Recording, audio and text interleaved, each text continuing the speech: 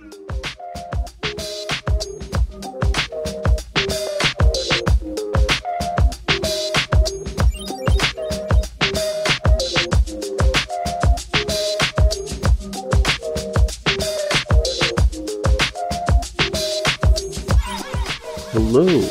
and welcome to Object Passion.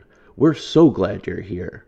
Let me introduce ourselves. I am Sharif Manganis, and I'm flanked to my left and right by Joe Wang and Thomas Kim. We're a group of industrial designers in love with objects, and we would like to welcome you into our bi-monthly discussion about all things shiny. So pull up a chair and please join in. First of all, I'll just update you a little bit. I mean, for my iPhone, I did unlock and then I did try to download Clubhouse. The problem is Clubhouse only operates on the version of iOS 13 or above. The one that I have is iPhone 6, and the iPhone 6 only can update up to 12.5. I try to jailbreak because, I saw YouTube and people do jailbreak and download newest iOS. But then, I don't know, every time I do that, Apple firewall blocks or something, it just doesn't get installed. So it does have all the progress. It installs everything and then it restarts and then it goes back to 12.5 for some reason. See, this is one of the many reasons that I switched away from Apple. They buy into this philosophy that they can tell you what to do with your device after you've bought it. Mm-hmm. Exactly. That drives me nuts. Okay, will it be a quality experience if you put the latest operating system on an old device? No, absolutely not. Right. But the fact that you can't, and the fact that you can't use new apps means that ultimately you have a hunk of junk. It doesn't make sense for app developers to continually have legacy support if, there's always something new coming in. And I get it to some degree. That's part of Android's problem, and it's why all of this stuff is so clunky. It doesn't scale because they got to support all these old devices that nobody uses and all this shit, anymore. But that's so frustrating. You're going through all this effort. You got an iPhone, setting everything up, and complete the task. That's the name. I'm trying to figure out a way. I think there's a way. It's just a lot of work, and I'm not a programmer, so I just need to, really figure it out and do some research. But it's very bothersome. Speaking of Clubhouse, I remember I was telling Thomas or someone else, Clubhouse is going to be very dumb if they don't do it in Android, because Android has the most people that is using it. Android has the more populations. Yeah, I think when I read the article and they say, as soon as they realize more people are joining to Clubhouse, the Clubhouse team members now decided to develop one for Android. The thing is, they just started. So I think their earliest, they think end of this year, latest early next year, they'll publish Android version. I don't know. They probably didn't realize that it's going to be so popular of a sudden like this. So, but in the other hand, I think, Joe, you mentioned that this could be also a really big hype, right? Yeah, it is. Because I think a lot of my friends are using it, and a lot of them are saying that it's a hype because not only you have to find proper speakers, but a lot of times those speakers are not quality speakers. Yeah. A lot of them are just chatting in a group and then chat whatever it is that they come out with. A few of my friends already quit Clubhouse because of that. And the other thing is because it's from China, the data is going to go to their pocket. Oh, so Clubhouse is actually based on Chinese. Yeah, the data is from Chinese. Yeah. Oh, really? Yeah. Oh, I didn't know about that. Yeah, I was going to say, I've actually read some interesting critiques of Clubhouse recently. The first being what Joe just talked about, that it's a similar issue with concerns over TikTok or the drone manufacturer DJI having the predominant servers of operating operations being in China. So that means that all of your data, all of the information, the algorithms are gaining about you go overseas, which if they were privately held wouldn't be as much of a concern. However, the deal with the Chinese government is that they own a 50% stake in whatever company operates in their land. And that's not excluding even companies like Ford. If Ford wants to set up shop in Ford China, the Chinese government owns 50% of it. Oh, wow. And so, like, realistically, that's a huge national security concern, as we've seen with hacking and external threats from like foreign nationals. The other critique that I've heard of Clubhouse was due to the fact that it encrypted private chat. It also creates a potential soil for extremism.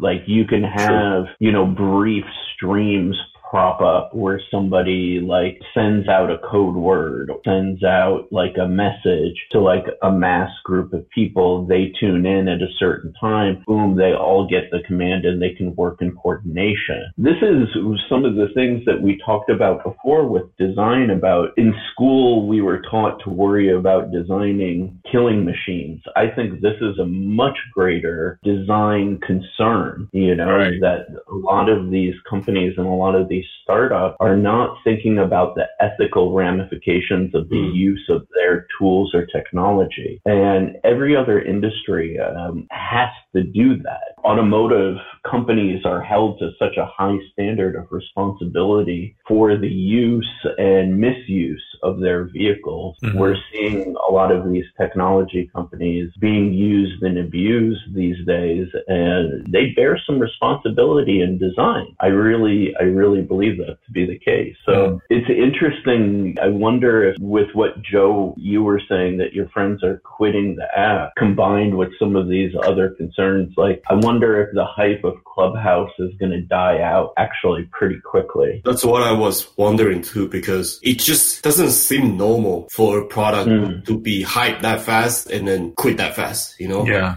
I think the another concern that I have about Clubhouse is the fraud and also inappropriated conversations or unfiltered, uncensored. I don't want to say uncensored because it's freedom of speech, but I heard that already a lot of appropriate conversations such as like prostitutions or it happens every time like something new comes up. Right now is the Clubhouse is, from what I know, is struggling filtering all these things out because they're actually live streaming. Right. And normally Twitch or all these big companies that already established this good system, they ban posts or panels that are doing inappropriate stuff. But in Clubhouse at this point, they don't have, it seems like they're struggling with these situations, so that's also something that I'm kind of interested to see how they're going to resolve this problem. And also they're letting people do like fraud stuff, because the difference between like live cam streaming to just voice podcast is they could fake the voice and people will never know. If you're on a live streaming with your faces off, then, like showing the faces to the world, it's harder for them to like scam, and if they do, they'll be criticized. People already know their identity. But for things like podcasts, things like Clubhouse, just using voice, it's going to be easier for those scammers to scam people easy, They can just change the voice and that's it. I don't know how they're going to deal with this problem as well. For me, I see this as kind of the, to use a terrible phrase from politics, the known unknown. I know that sounds very funny to say, but what I mean is that these kind of things almost nowadays are a little predictable, and it makes the task of launching a new venture in a space very daunting, because I'm sure these guys sat there and said, okay, we've got a new hot thing. It's a time-based audio streaming service. Perfect. perfect. You can have a fireside chat with your content creators and celebrities and whatever, captive audience. Great. But you can also predict with that technology that it would be used in bad ways, right? Previously, the way kind of design had been done, you would be responsible from the beginning. You would predict as many downsides as you could, strategize for them, and create plans and solutions, and then roll out your product. Now with the new approach of kind of releasing almost a working beta, a lot of this stuff isn't there, and a lot of the teams don't have the resources. Think about what we just spoke about in such a short time with Clubhouse. They have to have a development team for creating an app for a completely different platform, which will open them up audience-wise to how many million new potential users when they already have a problem with content management and for dealing with people who have fraud, who are like fraud and trying to like steal money or whatever from people. So like imagine the amount of resources and amount of money that they need to marshal to all of a sudden be able to do this. And then meanwhile, they're getting hammered for not having an Android version and opening it up to a larger audience. How do you not, want to commit seppuku? Like after all of this, you're just like, what can I do? I just busted my hump to bring this thing to market, and then all of a sudden you guys are saying it's great, but it's not enough. I got to do this, I got to do that. So like on some level, I feel bad for them. It just kind of dawned on me as we were like, geez, man, these guys are in a great position. Like I was wondering what this thing will become when the pandemic is quiet down. Because this thing is here because of pandemic. Right. To be honest with you, like, this thing is here because of the pandemic, and they want people to talk, to chat with each other. Then that goes to our topic: outdoor activities and indoor activities. I think when the pandemic is over, Clubhouse is gonna be not dying, but it will be fade away because people will actually going out and do activities. Partial people, but the rest of people, they might still using the Clubhouse. I think I agree, and also to add on to that, I think Clubhouse might survive through and then do better if they evolve into something else. If they just stay as, I think it's the same thing as like obviously with other apps too. If they just stay the same, they die down. Like they eventually have to evolve. In different branch. I mean, if you remember, Instagram actually adapted a story from Snapchat. I believe Snapchat was the first one who actually had those, like a so-called story. You put like a moment of a video, like a short video, just for the seconds, right? And then it only lasts for as long as you want it. But then Instagram took it and then they put it into their stuff. And now they have a thing called Reel, which is like adaptation from TikTok, right? Basically, if you don't evolve and, start adapting like different things or create new things, eventually every app die down. You guys remember MySpace? Oh, yeah. Yeah. Eventually take over by Facebook. Yeah. And even Facebook nowadays, not many people are using it, as I know. No. Because Facebook it becomes more of like a business. Yeah, Facebook became more like a commercial business. Yeah. I think also it's just for the profile, just for your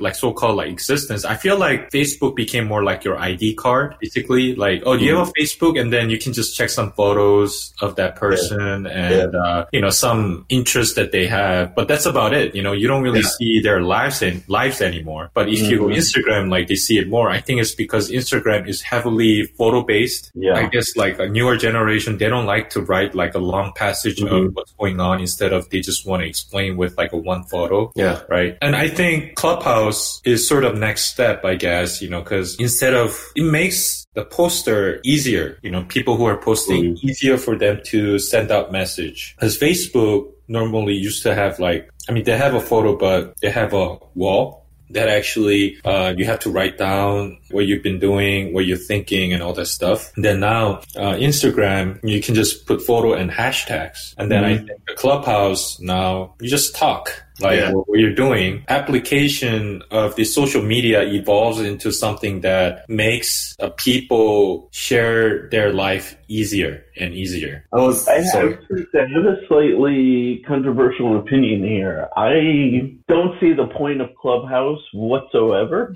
and I honestly don't think it has a future whatsoever. And largely because everything you said that it has qualities to be able to do, Twitch and YouTube streaming already do. Like literally. They already have all of the sophistication, all of the moderation.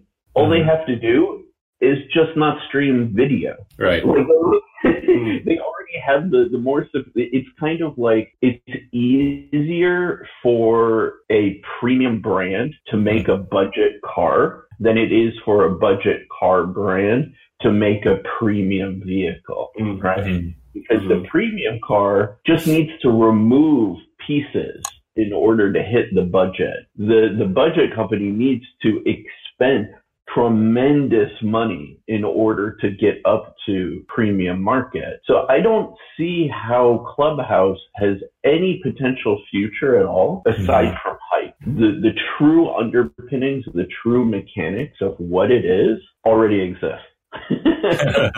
There was a huge ban. I wonder what the listeners' reaction is going to be to our point. We should quote Sharif. You know what? I could be completely wrong, and I've been wrong on these sort of things before, but I've been slowly getting involved in like consuming and taking notes on what streamers and like content creators are doing. And I just, aside from like it being the new thing and kind of jumping on to ensure that they don't miss the bus, I don't foresee any advantage to content creators using it. Like if you watch like even a lot of YouTubers, they outright state they hate TikTok. They genuinely do. And if it weren't for their specific audience not using it, like if their audience suddenly stopped using it tomorrow, they would not use it. No joke, if that happened on any level, TikTok would literally die overnight. Right.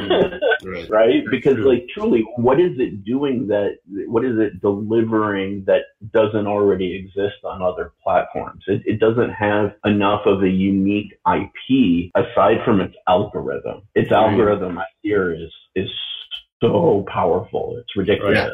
Right. Really, I don't see it kind of makes sense on some level for me, the business side of these companies, if you look at it from a different perspective. If you want to make like these companies don't make sense to me at all from like a user content creation or like even financial side from what their content is about. But if you look at it from, okay, I am testing a range of different algorithmic expressions to read, understand, and predict human behavior. And then I'm going to like leverage those algorithms. That's where the money is in this whole stuff. The whole platform almost doesn't even matter. Yeah. So that's the only part where I see this going forward. But I don't even think Clubhouse is really actually built around an algorithm. So I'll double down on what I was saying. I'm going to say two things. First, we are still going to get on Clubhouse. Of course. Aside that our, I guess, opinion. But I think secondly, all the Clubhouse developers, if you have something to say, come to our show. I would love that. Yeah. You guys can talk about criticize our point as much as you can. Just come to our show and share your thoughts. We'll gladly have you guys have chance to speak up about your app. And also, if you guys even wants to promote, then we'll be happy to give you our spots. So absolutely. No, that's true. Like, all jokes aside, I'm very, very welcoming of any healthy discussion, any healthy debate on, and I'm open to learn new things. Like, really, if somebody can tell me or share with me a perspective that I may not have seen in this matter before, please illuminate me. I beg you. I really appreciate that, actually, genuinely. It's always a good thinking, good observations from other people's. It's always good to see people's mind, to see how they design something the way they did. And it's, I agree with you guys. I would love to talk about Clubhouse. I would love to talk about the design behind Clubhouse. Behind the scenes of why they chose the way they did and why they designed the way they did. Yeah. Absolutely. But I think for any other social media out there, it's always funny for me to see social media, because when we think about design, like social media design and stuff, we think of it as we want to get people closer, get the relationship closer. But the reality is we actually putting people apart, far away. Yeah. It's always a good thinking for me, at least for me, like, how should we, as a content creator right now, as us, how should we bring people closer, but not in like a social media virus way? Yeah, that's what I like about the podcast. And I think this is something that as a host of ourselves always need to be reminded that we want to really open people's mind and the eyes, not to close their minds off, because I feel like that's what happens to a lot of social media these days. I'm sure developers not intend to do this, but I think when I look at Instagram, Facebook, you're only following or being a friend with somebody you're interested in. Oftentimes, I understand like people have different thoughts, but online it's so easy to disconnect people. So like if you don't like what other person is thinking, you all of a sudden become just judgmental and disconnect that person. I don't want to get into too heavy like politics, but I'm more on a liberal side. But I have like friends who are more conservative. Some of them actually supported Trump when Trump was a president. I am still friend with them. I see their points. They're not bad people. They got some good points. I just happen to disagree with a lot of their points, but I understand if I try to think about their perspective, I know where they're coming from. But online, it's funny how a lot of people judge me just because I'm liberal. This is the problem, and I feel what Joe is touching on is the separation that's created by social media. And based on a lot of my reading and researching and kind of getting into this topic over the years, the real culprit at the core of this is the algorithms and how they're designed. They really look at TikTok. TikTok's a perfect example. If you click on a TikTok supporting one political person or another at least like 2 times, the very next day your feed will be full of TikToks from the perspective of that political side that you're biased towards. Right?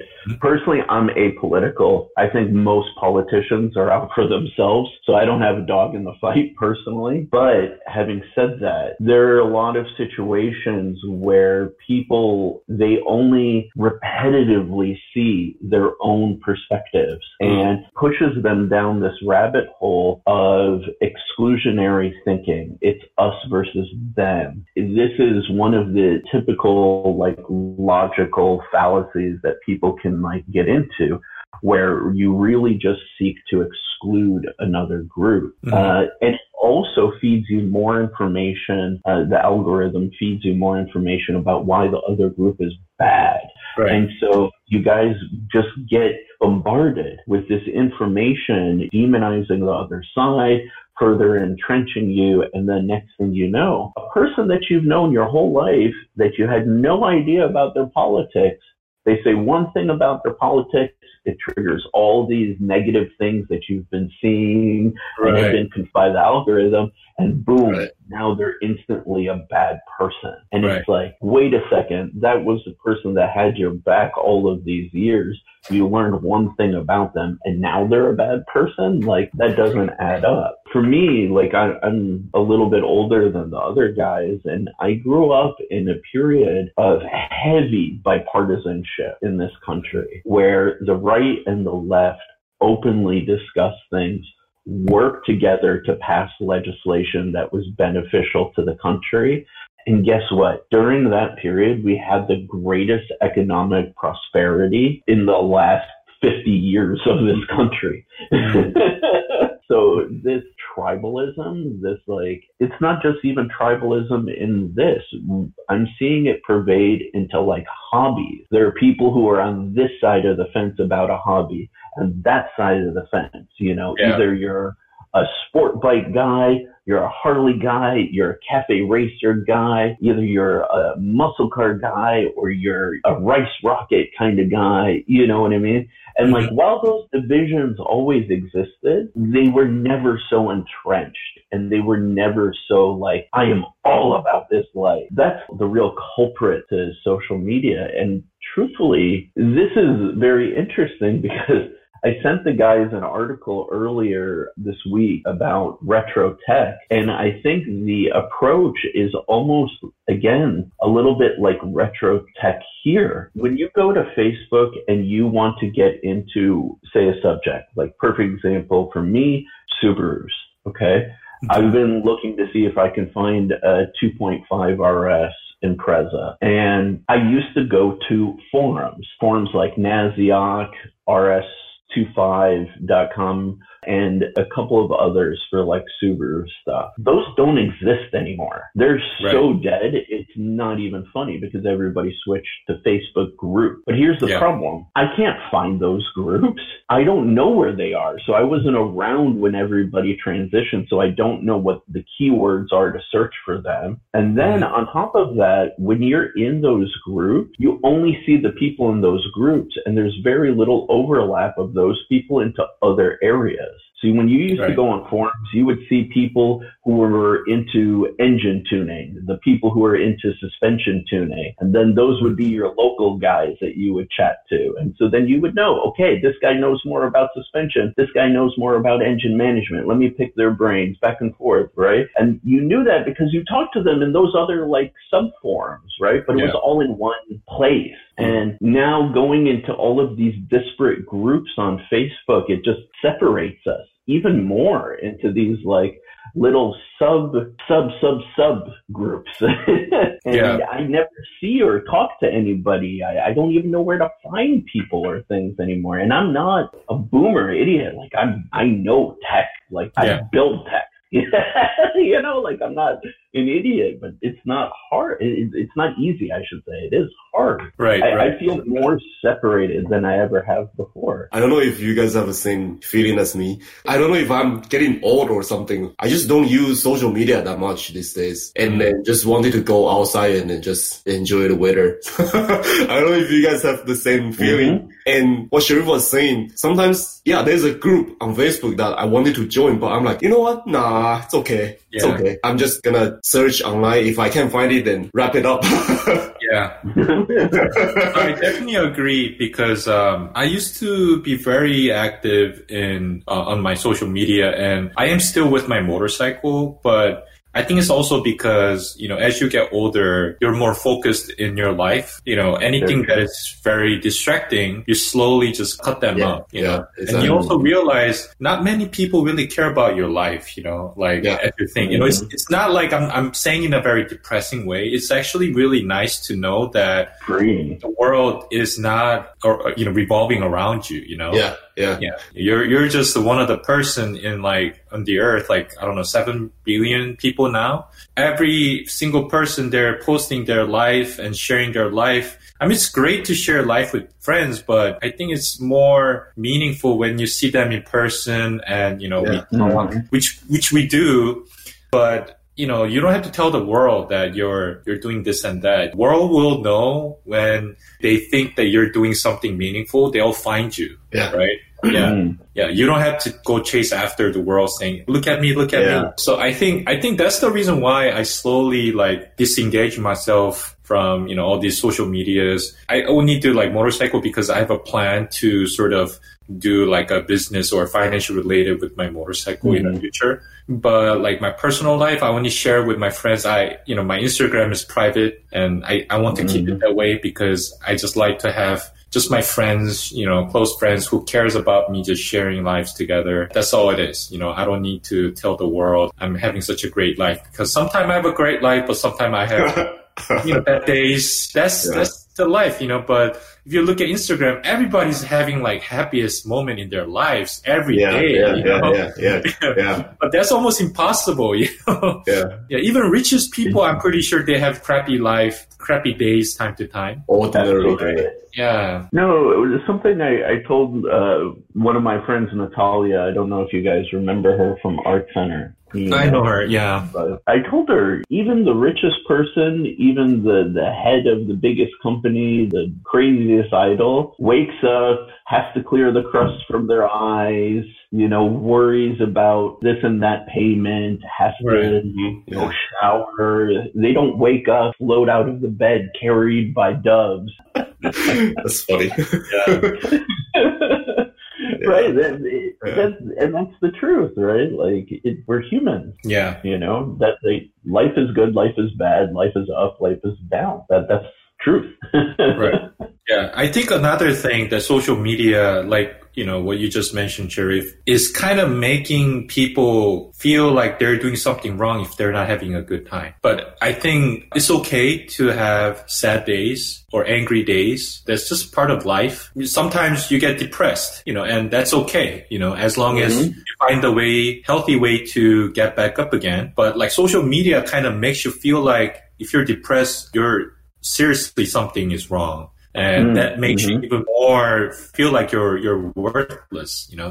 I think a lot of people, their self-esteem goes down through social media because of that. So I highly recommend a lot of my friends to quit the social media for a while. That actually clears your mind a lot. I actually did that, we call it social media fasting for about like a couple weeks. And then, I got back on, I still look at like social media a little bit, but I didn't post anything. I was just like very down low. And then when I got back, the amount of time I spent on social media reduced compared to before. And that really helped me to focus on my life. It's very interesting because a lot of people feel like they need to be a slave to it. And I speak from personal experience there. So at least for the listeners, a little bit of background with me is operated one previously successful enterprise that largely depended on social media marketing. And then I'm currently working on a second. During this time, I actually quit Facebook. I still own my account because I just want to own it, but I don't post on it. I don't log in and read stuff. And it's been one of the greatest decisions of my life because, as Thomas and Joe said earlier, people aren't sharing personal stuff on there anymore. They're sharing the latest news article, the latest political view, the latest cooking recipe, like whatever. And truth be told, I was doing the same thing. It became less and less personal for me. So I got rid of it completely. That was a massive help. But the other thing that I wanted to mention was that the slave component, a little personal, side story, but through half of last week and most of the week before it, I don't know, I just had a wave of slight depression kind of come over me. I've been a little frustrated with some of my projects. One of the people that I'm contracted with is not really holding up their side of the contract. So that's been stressing me out. COVID, obviously, restrictions have been delaying shipping and delivery of products to distributors. And then just again, with the delays, a lot of my designs and products that were supposed to come out last year are just now starting to come out this year. And who knows if we'll even be able to deliver all of them throughout this year. So I'm just sitting here like, oh man, this is going to affect my finances. This is going to affect my mental health. I got to like bust my ass, produce a whole bunch of new stuff so that I can like bolster this for the future. And then I got to work on diversifying. I just went into a little bit of a tailspin, but the reality is I've been there before. I know how to handle it. I willingly walked away from social media during that time. And I didn't feel compelled to post or share anything. I just gave myself some time off. And that's okay. It's okay to do that. It's okay not to feel beholden to these people. Sure, some people are like, oh, where are you? Blah, blah, blah, blah, blah. Screw them. As Thomas has said on more than one occasion, these people really don't care about you. They're not really invested in you. Some people just get antsy. They want answers. They have questions, whatever. The reality is it may not seem like a big deal to them because they're living their lives, but for you, they're one of the many voices that coming at you simultaneously. So it feels endless. And it's okay to take a break from that and not do anything for a little while and give yourself time to kind of focus on yourself. And guess what? Middle of last week, I let myself feel that way. I embraced it. I really thought through it. I feel great. I'm not depressed. I'm making jokes. You know what I mean? I went out on a walk the other day, enjoyed nature, you feel you're a human being. Sometimes it's okay to feel like Thomas, like what you were saying, social media tries to tell you that that's not okay. And that, that's not life. For me, social media, I've seen everybody using social media as a business. Every day they have to do this and this and that to fulfill the social media satisfaction. But I think it's kind of when the social media come out, it's kind of the other way where people just for having fun and then just share your life. But nowadays people are more so doing in a daily basis. It's like a routine. It's like a business for them. And I seen it this way. And I think it's a virus to be honest, because it's like you guys are saying, it's okay to be yourself. You don't have to be like, oh, this guy is saying this and this and that. I have to do whatever he's saying so I can fulfill the satisfaction. Going back to the topic that we have today, outdoors and indoors, I think we definitely need to go outdoors and enjoy natures once in a while. And then just embrace yourself on the natures and then having discussions in the nature face to face is fulfilling. It's not lonely, Yeah, definitely. I think the one thing I want to mention about social media before we move on to our outdoor hobbies and indoor hobbies, etc. I feel like it's cool to have social media. I think definitely there was some positive effect for having social media is to connect with my old friends. I even got to see my childhood friends from Korea because through the Facebook, we had Facebook and we connected again, and then I actually went to Korea and then we hung out again, and that was really cool. We shared our childhood and stuff. So there's definitely positive effect. I think the most important thing is, I think starting maybe this generation, there needs to be some sort of education on social media too, for people to really use it properly, not to abuse or not to boast, not to create false information, not to say anything inappropriate, not to create wrong rumors and etc. I think that's why, I always tell this to people, the ideas are always pure. It's the people who's corrupting the idea. Yeah.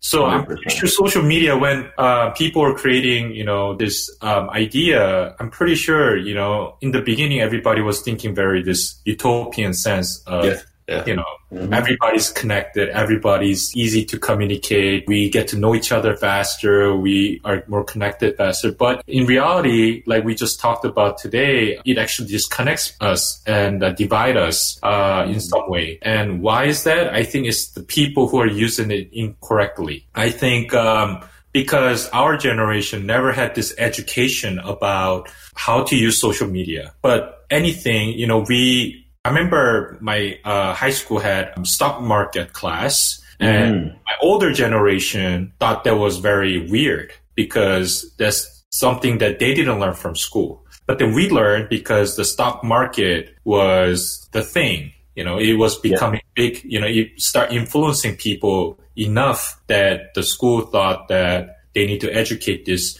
new generation to understand about the stock market, right? So same idea, I think, for younger generation now needs to learn about how to behave properly in internet. That's what it needs to be done. And on the side, I think government should really start getting engaged and start creating platforms and hire all these hackers. Like these hackers are just going around making crimes. Like I think they should just get a job for government and then like create this good structure for us to be free on online yet still be organized. Because right now it's just chaos. There are a lot of wrong information out there that people just really believe in. Media is manipulating these online contents, and I think that's what government really needs to look into it for the better future now, because this is going to be our second world basically. But on the side, there is also importance in meeting physically in person, going outdoor, and that's something that we need to get into. The pandemic actually kind of gave us opportunity to experience that, I think, which is great. Positive. Yeah. It's really funny because I do feel on some level the younger generation are, or at least what I'm getting exposed to and seeing in the younger generation, like those who are born in like the mid 90s and later, they kind of get this. Yeah, they have social media, but they don't spend a ton of time on it. They're actually getting together and creating videos and making things and collaborating in ways that is really interesting. Like us, the older, like quote unquote, older generation now. Damn. Yeah, compared to them. We've lost the plot a little bit with that. And I feel that they are engaging more in doing things outside and creatively during this pandemic than the older folks really are. The older folks are the ones who are like sitting on social media all day stressing out about stuff. Exactly. Older folks. I know, right? Like, it's weird to say it. I think the worst is those older folks with the kids who are also just on computer 20 or it's not even computer anymore. It's like tablet, right? Yeah. 24/7. I can imagine a conversation they could have in their household. Everybody's looking down and then just going. Dude, my niece, or not my, what is she? My cousin, I guess. Anyways, I have an adopted cousin, and she's in that age group. And I also have my friends' children who are even younger. And it's so funny. They don't they're on their phone a lot, right? But they're not on social media almost at all. They're watching YouTube videos and they're texting their friends. And they're making plans to do things, spend time with each other, or are like, yo, I miss you. I haven't seen you in a while. They're thriving much more on those in-person connections. And it's so funny because you do see the quote unquote older generation, like the 30 and ups, who are really the ones who are perpetuating this stuff. At least we are not doing phoning. No, it's bad, I don't know about you guys, but I've been trying to find reasons and excuses to get back outside and do things. I work from home. Aside from grocery shopping, I really don't need to leave the house for anything. Me too. That becomes a problem because during the pandemic, really, if you feed into that, next thing you know, after the pandemic, you won't want to go outside anymore. That's scary. Yeah. So for me, I'll tell you what, guys, I got fat. I did. I was always heavy. Don't get me wrong, but man, I was working out before this pandemic stuff and I gained it all back.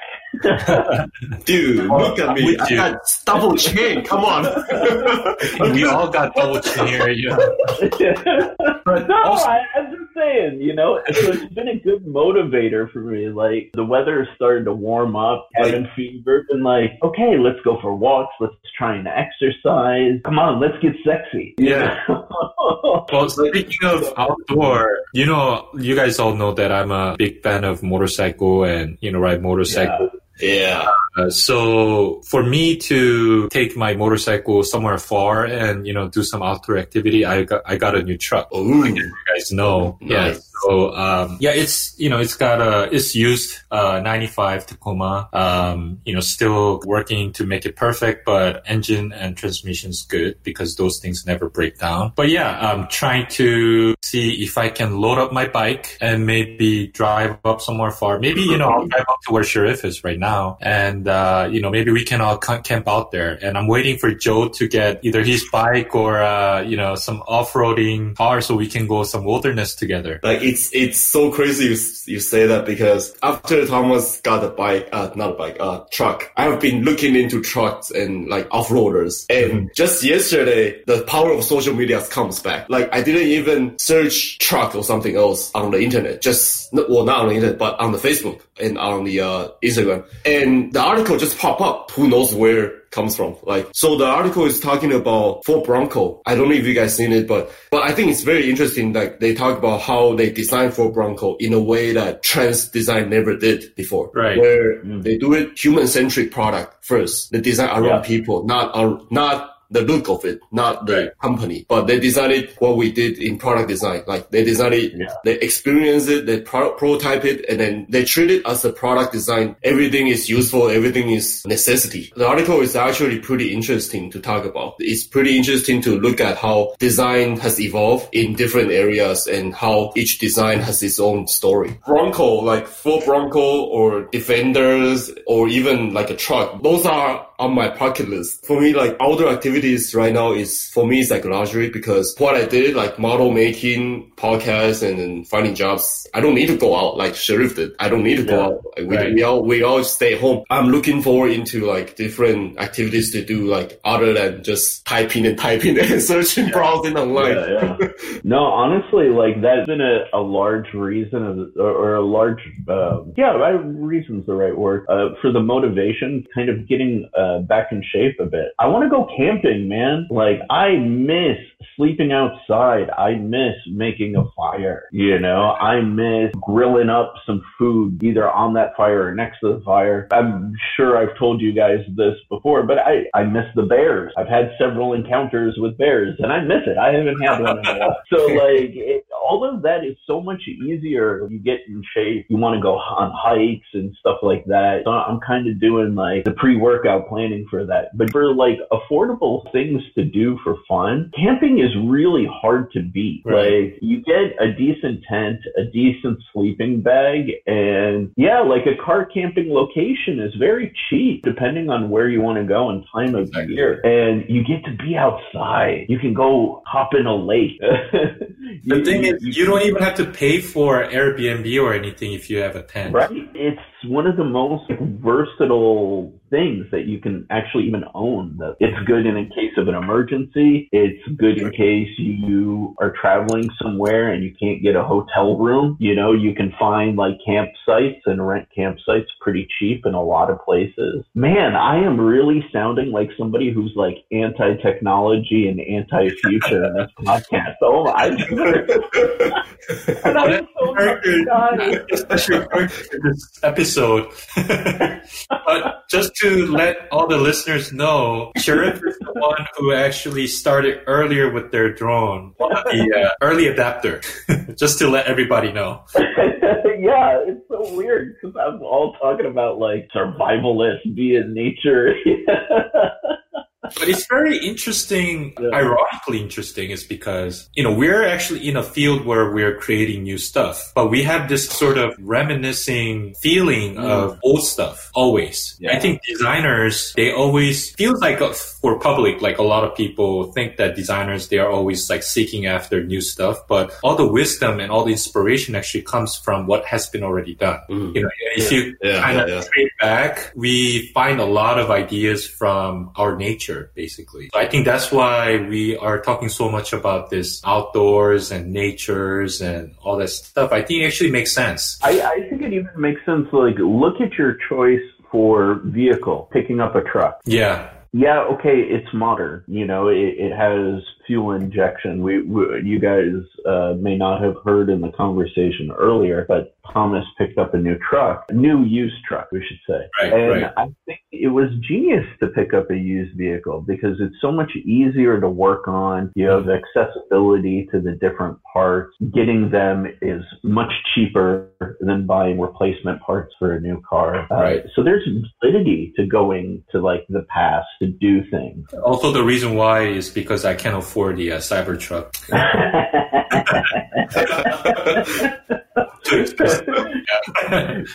Do you want to go off-roading or do you want to drive through a mountain? I guess through the mountain later, but off-roading is enough for me.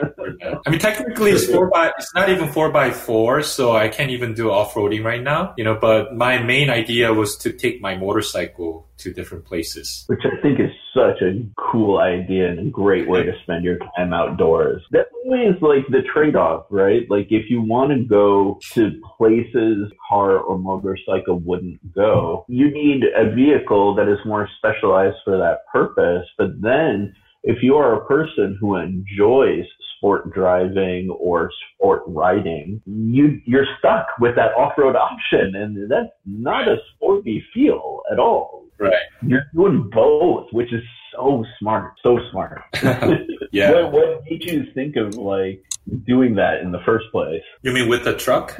Yeah, like what made you say, I want to go here, but I also want to take my motorcycle? I think mostly is because, you know, I like camping. I like outdoor activities in general, you know, without motorcycle. But then, you know, every weekend I go out riding motorcycle with my friends. I think it's sort of repeating over and over again every week. And I realized that I wanted to do something more special. I wanted to go different places. I realized that, riding with like skill is one thing that I like, but also another thing is I want to actually ride at a place where I never rode before. So that's why, you know, I kind of start thinking, oh, maybe I should just get a truck and drive somewhere far with my motorcycle. So smart too, because like the double-edged sword, for example, if you have a sports car and you want to do what you're talking about, you drive the sports car to the destination, and you're usually so tired from driving the sports car because the ride is stiff, it's so sensitive that you're too exhausted to drive when you get to your destination. Exactly. Yeah. And I have a towing trailer. I mean, I haven't bought the trailer yet, but the trail dock. If you want to bring your rally car, then, you know, I can load my bike and your rally car and Joe's bike on all my truck. So now we have a plan for this summer. Yeah, geez. Speaking of rally cars, dude, it's been oh my God. I never thought it would be so difficult to try and find a used Subaru 2.5 RS in decent condition. I never thought it would be difficult to find, first of all. Just period, end of sentence. Right. But I never thought it would be this hard. And it's so crazy because I briefly mentioned it when we were talking about social media stuff, but like the forums are non-existent. It's difficult to like track down for sale groups on Facebook for like such a niche item. And a lot of the stuff you're seeing are more modern Subarus. I mean, if you think about it, this car is from 94 to like 97 is the window that I'm looking for. Yeah. So that's pretty old by car standards now. Right. And so this is the funny part. I opened up the search parameters to include a little known Subaru model. Okay, so if it's not clear to everybody, I'm a very big Subaru guy. I've had 3 so far in my life. And that's just since 2000. So never heard a person with 3 Subaru before. Yeah, and 2 of them. That's crazy. Yeah. That's crazy. Yeah, I've had 2 BRZs back to back, and then I had a WRX before that. Yeah, and then a Volkswagen GTI in the middle. But the 2.5 RS is one that I've always wanted, and I want to make it into an off-road capable kind of like rally vehicle. So anyways, going back, I expanded the search to include a little-known model called the Impreza Brighton. And again, still can't find it. But then I was like, oh man, let me remember the specs on the Brighton. I knew it was a 1.8 liter boxer, but I don't remember much else. So I pull up this article and it's talking about it, and it's like, oh, okay, great. This sounds perfect. It's stripped out. It has like less sound deadening than the other Subarus. It has the 1.8 liter, which is great if you want to do a swap. That engine's garbage. You can just toss it away. The four-wheel drive system is completely intact, so they didn't skimp on that. But then you found out what they did skimp on. First thing, not such a big deal. I could live with it, but no power windows. And you say, oh, man, Sharif, are you really being picky about power windows? No, not really. You know, there's some nostalgia there. I miss having the power windows, right? Yeah. But it was really the deal breaker was number 2. Air conditioning was optional. Oh, what? Wow. Really? Yeah. Which is really funny because I barely even remember a time when air conditioning was like a checkbox option on a car, right? Like, that's crazy. Apparently, yeah. And so here's the thing. Both of those, not much of an option or not much of a problem if you really wanted to like think of like a rally-esque kind of car, especially if you're going to do it for more of a performance build. Okay, AC starts sapping power, you know, and who cares about power? Yeah. Until you drive in a California summer, people, in the middle of a humid forest, and all of a sudden you have no AC, and you can't reach over to the passenger side to roll down that window because you're driving on a bumpy road. Right. You're going to hate yourself. Yeah. Yeah, I was like, okay, AC and power windows are a minimum. Yeah, definitely. I mean, if you're living in California, you must have AC. Yeah. Yeah, it's a deal breaker here, for sure. When is the project going to start, Sharif? If I could even find a car. Okay, here's how crazy the market is, okay? If I want to buy a 2.5 RS with, I don't know, let's say 130,000 miles, I may be able to find one. It's still incredibly difficult. The last one that I saw that was posted somewhere for sale was like 6 months ago. Okay. However, if I want to buy a JDM, and for those of you who don't know what this means, it means Japanese domestic market, which means imported to the U.S. from Japan, had to go through a bunch of legal loopholes and all sorts of crap. Okay. But if I wanted to buy a JDM version 3 Subaru WRX STI, I can do that right now. 16 grand to buy one of the most legendary Japanese vehicles ever made. I can do it right now. I mean, I don't have the money to do it, but it's way more feasible for me to get that than an American mass-produced car. Right. That's crazy. Can you flip those imported ones in the state? I don't know about the current market for JDM Subarus.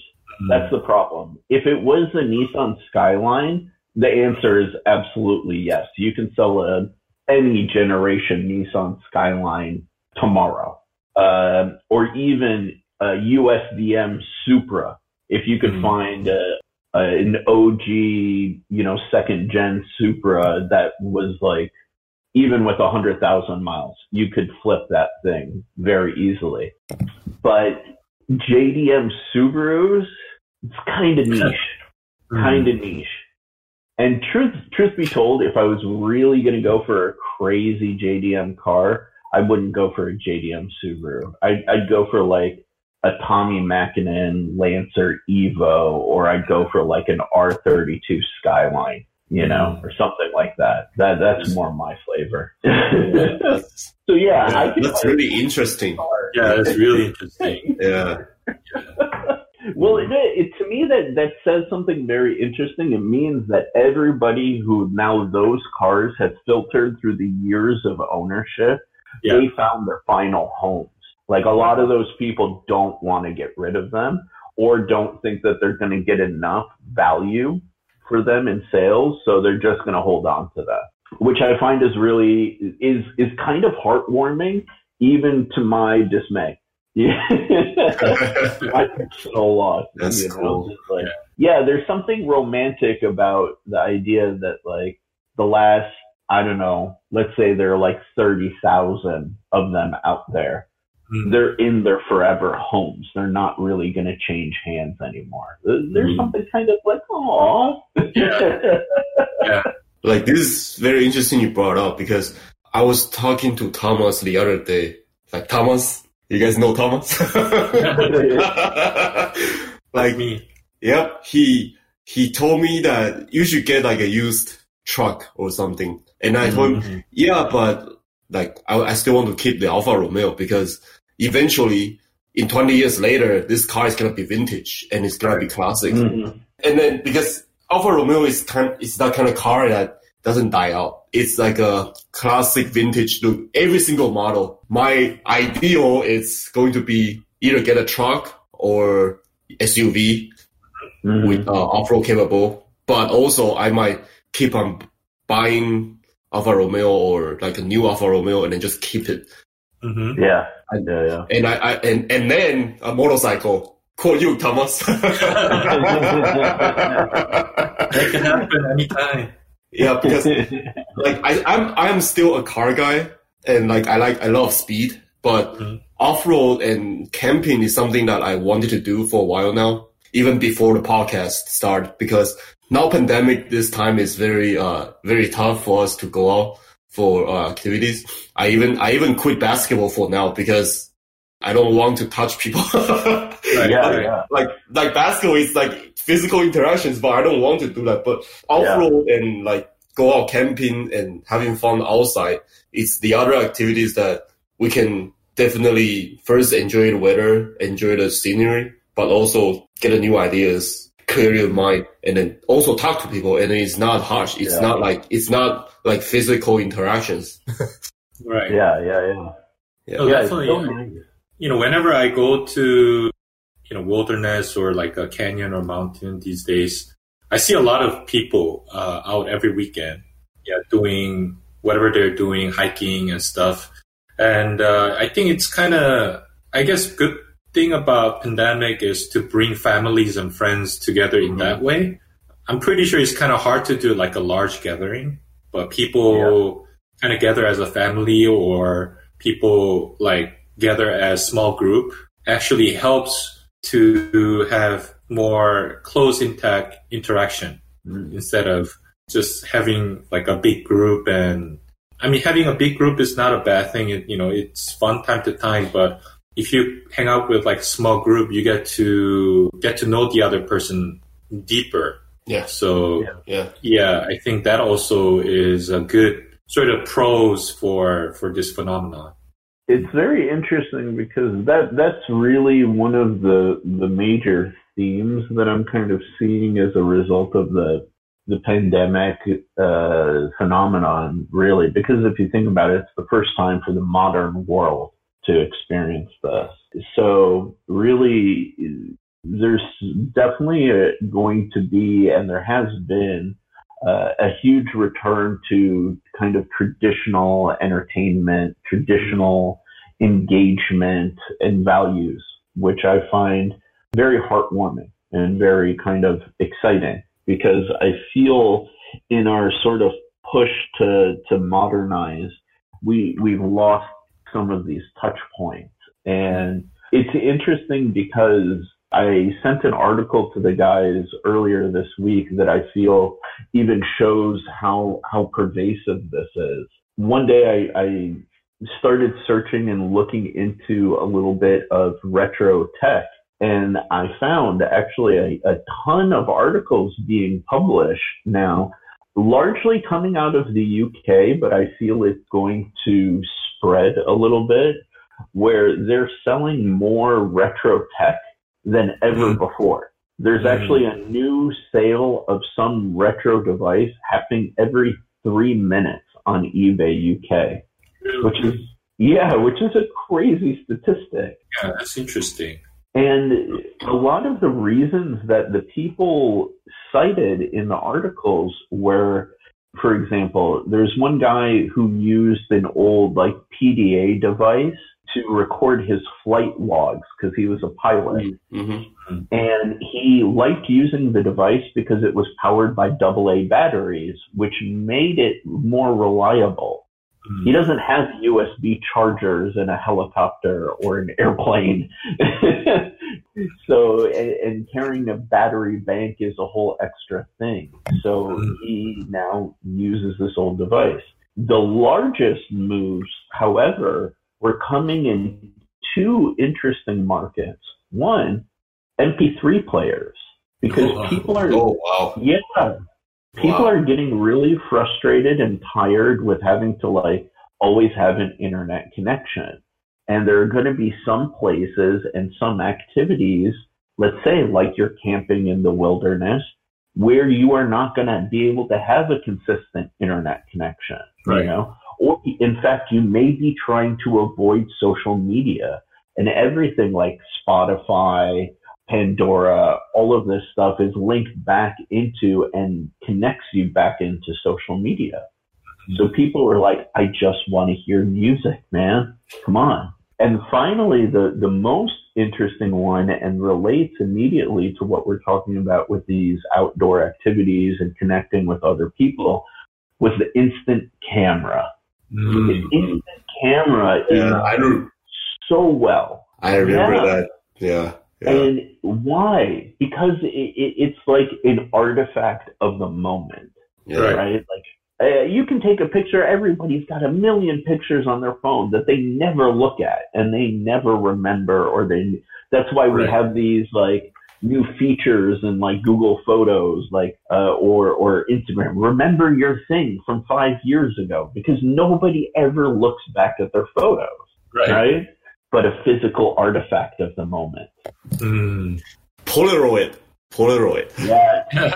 Yes. Speaking of physical artifact, Joe, I want to hear your indoor hobbies, because you're actually making a physical artifact, right? I am. Ooh. And right now, so to give you updated, to get the listeners going, I'm making a Formula One model, a vintage Formula One model. It's a 1:12 scale model. It's Alton Senna's model. I don't know if you guys heard it, but if you got a chance, you should definitely check out Alton Senna's Formula One online. It's the model is coming along and is in the last phase of polishing it, and then the next step will be making the stand, like a diorama stand, where I will put a lot of emphasis on track and like the look of the track. And once that thing is put away, me and one of my other friends, in the meantime, we are also making a diorama Gundam model for a show, which Thomas is going to host for us in the near future. And then hopefully that thing comes along. And doing all these activities, because I don't want to, like, I used to sit on the computer all day long, just doing designs and talking, checking out social medias, checking out YouTube. And I get to the point where I feel sick, like not mentally sick, physically sick. And then I start looking at different pictures of how, like, I love to build models in the beginning, but I just doesn't have that much time put it into it. But now, since the pandemic started, I can't even find the proper activities. I figure, why not just get back to the model making process, model making hobbies. Yeah, that's how I get started, everything. And like what you guys was mentioned about outdoor camping and stuff, my goal was to go out with you guys and then do camping and take photos and observe the scenery. And my ultimate goal will be making that diorama of that scenery, of that moment. Very interesting. Yeah, the moment of, just like how Sharif was talking about, capture the moment using Polaroid camera. My way of capture the moment is to create the model exact models of us hanging out and then just chatting and tell the story, and then I think that would serve both way of indoor activity and outdoor activities without digital electronics. That's basically 3D photos. Yeah. And I just love the process of creating models and then the process of thinking through the design. Even though the model is pre-designed already, I will be still putting a lot of design emphasis on that model. They say about how the color and materials will become and how dense will become and how detailed the model will be. These are all designs. And without observing the natures, without observing the sceneries, I can't do that. Right. So it served both ways for me. That is very interesting. Yeah.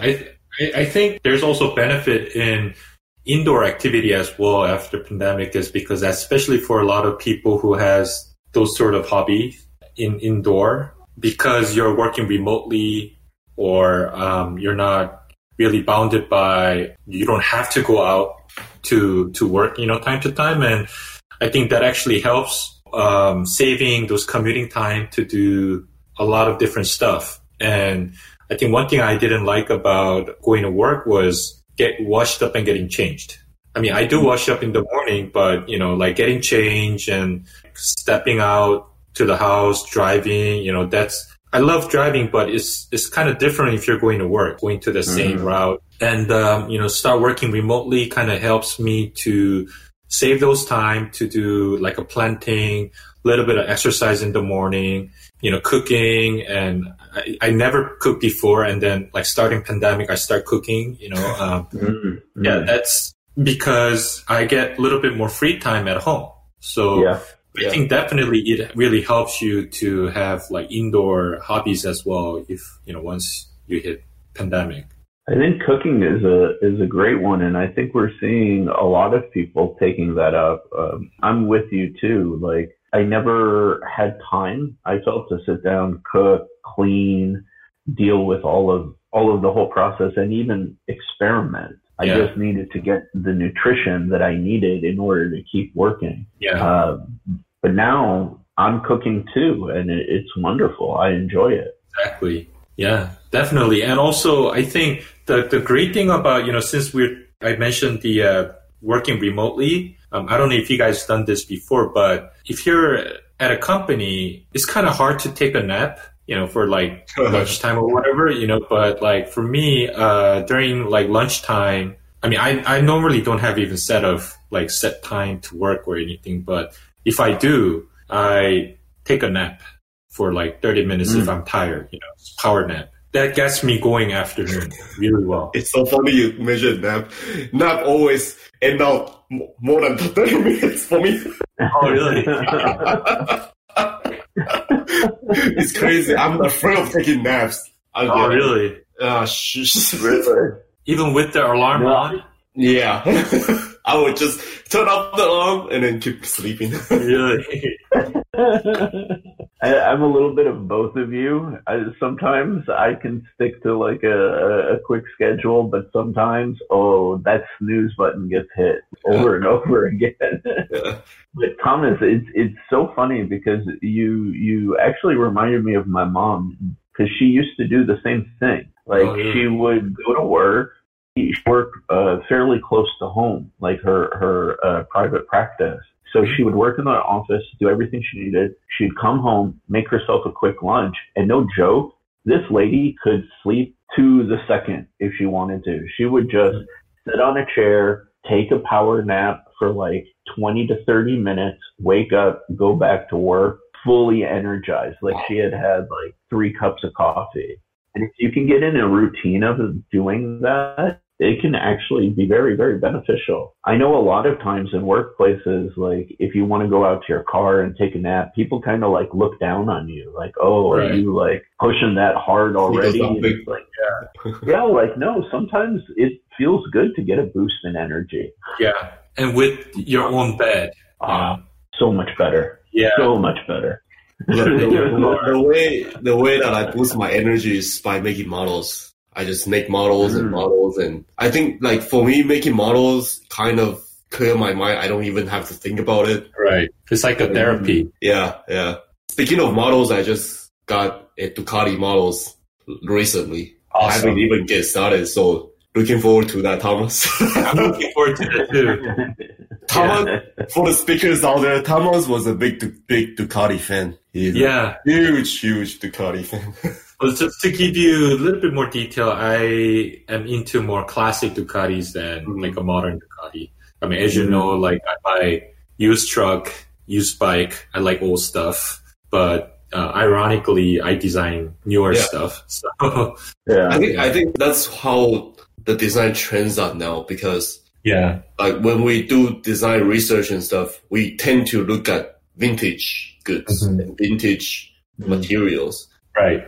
And even the new car nowadays, like Defenders, Bronco, you name it, they all have the vintage look, but in a modern twist. Right. So I think the pandemic really gave us everybody opportunities to look back and see how to improve everything. Yeah. No, I really agree. And I think another thing I would like to mention is the outdoor dining. So I start seeing, these outdoor dinings kind of reminds me of old Asia. Like I think Joe mentioned, you mentioned that before too. It looks like a night market, right? Yeah.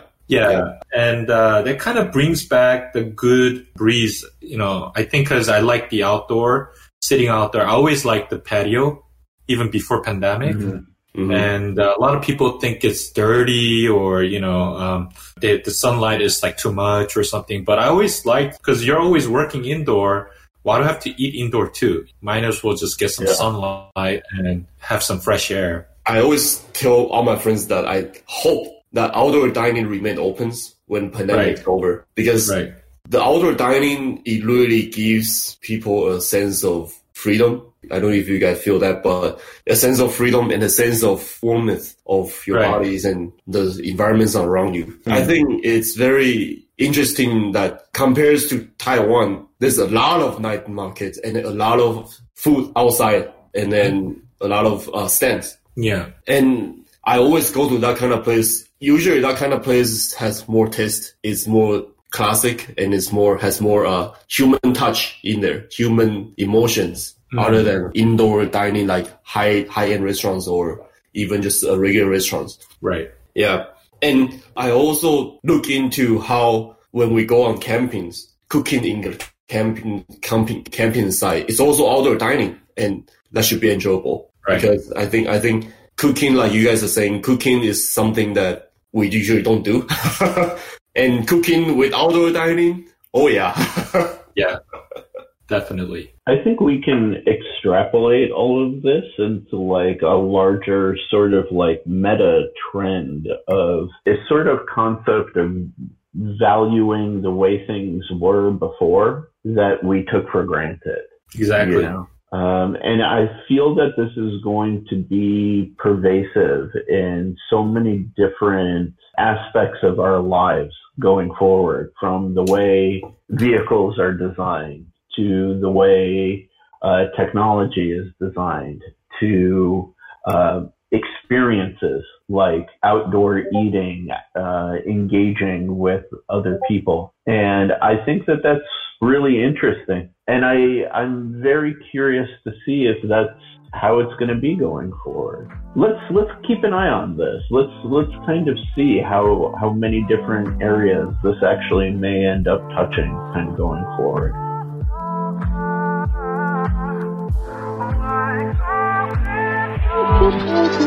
Thank you.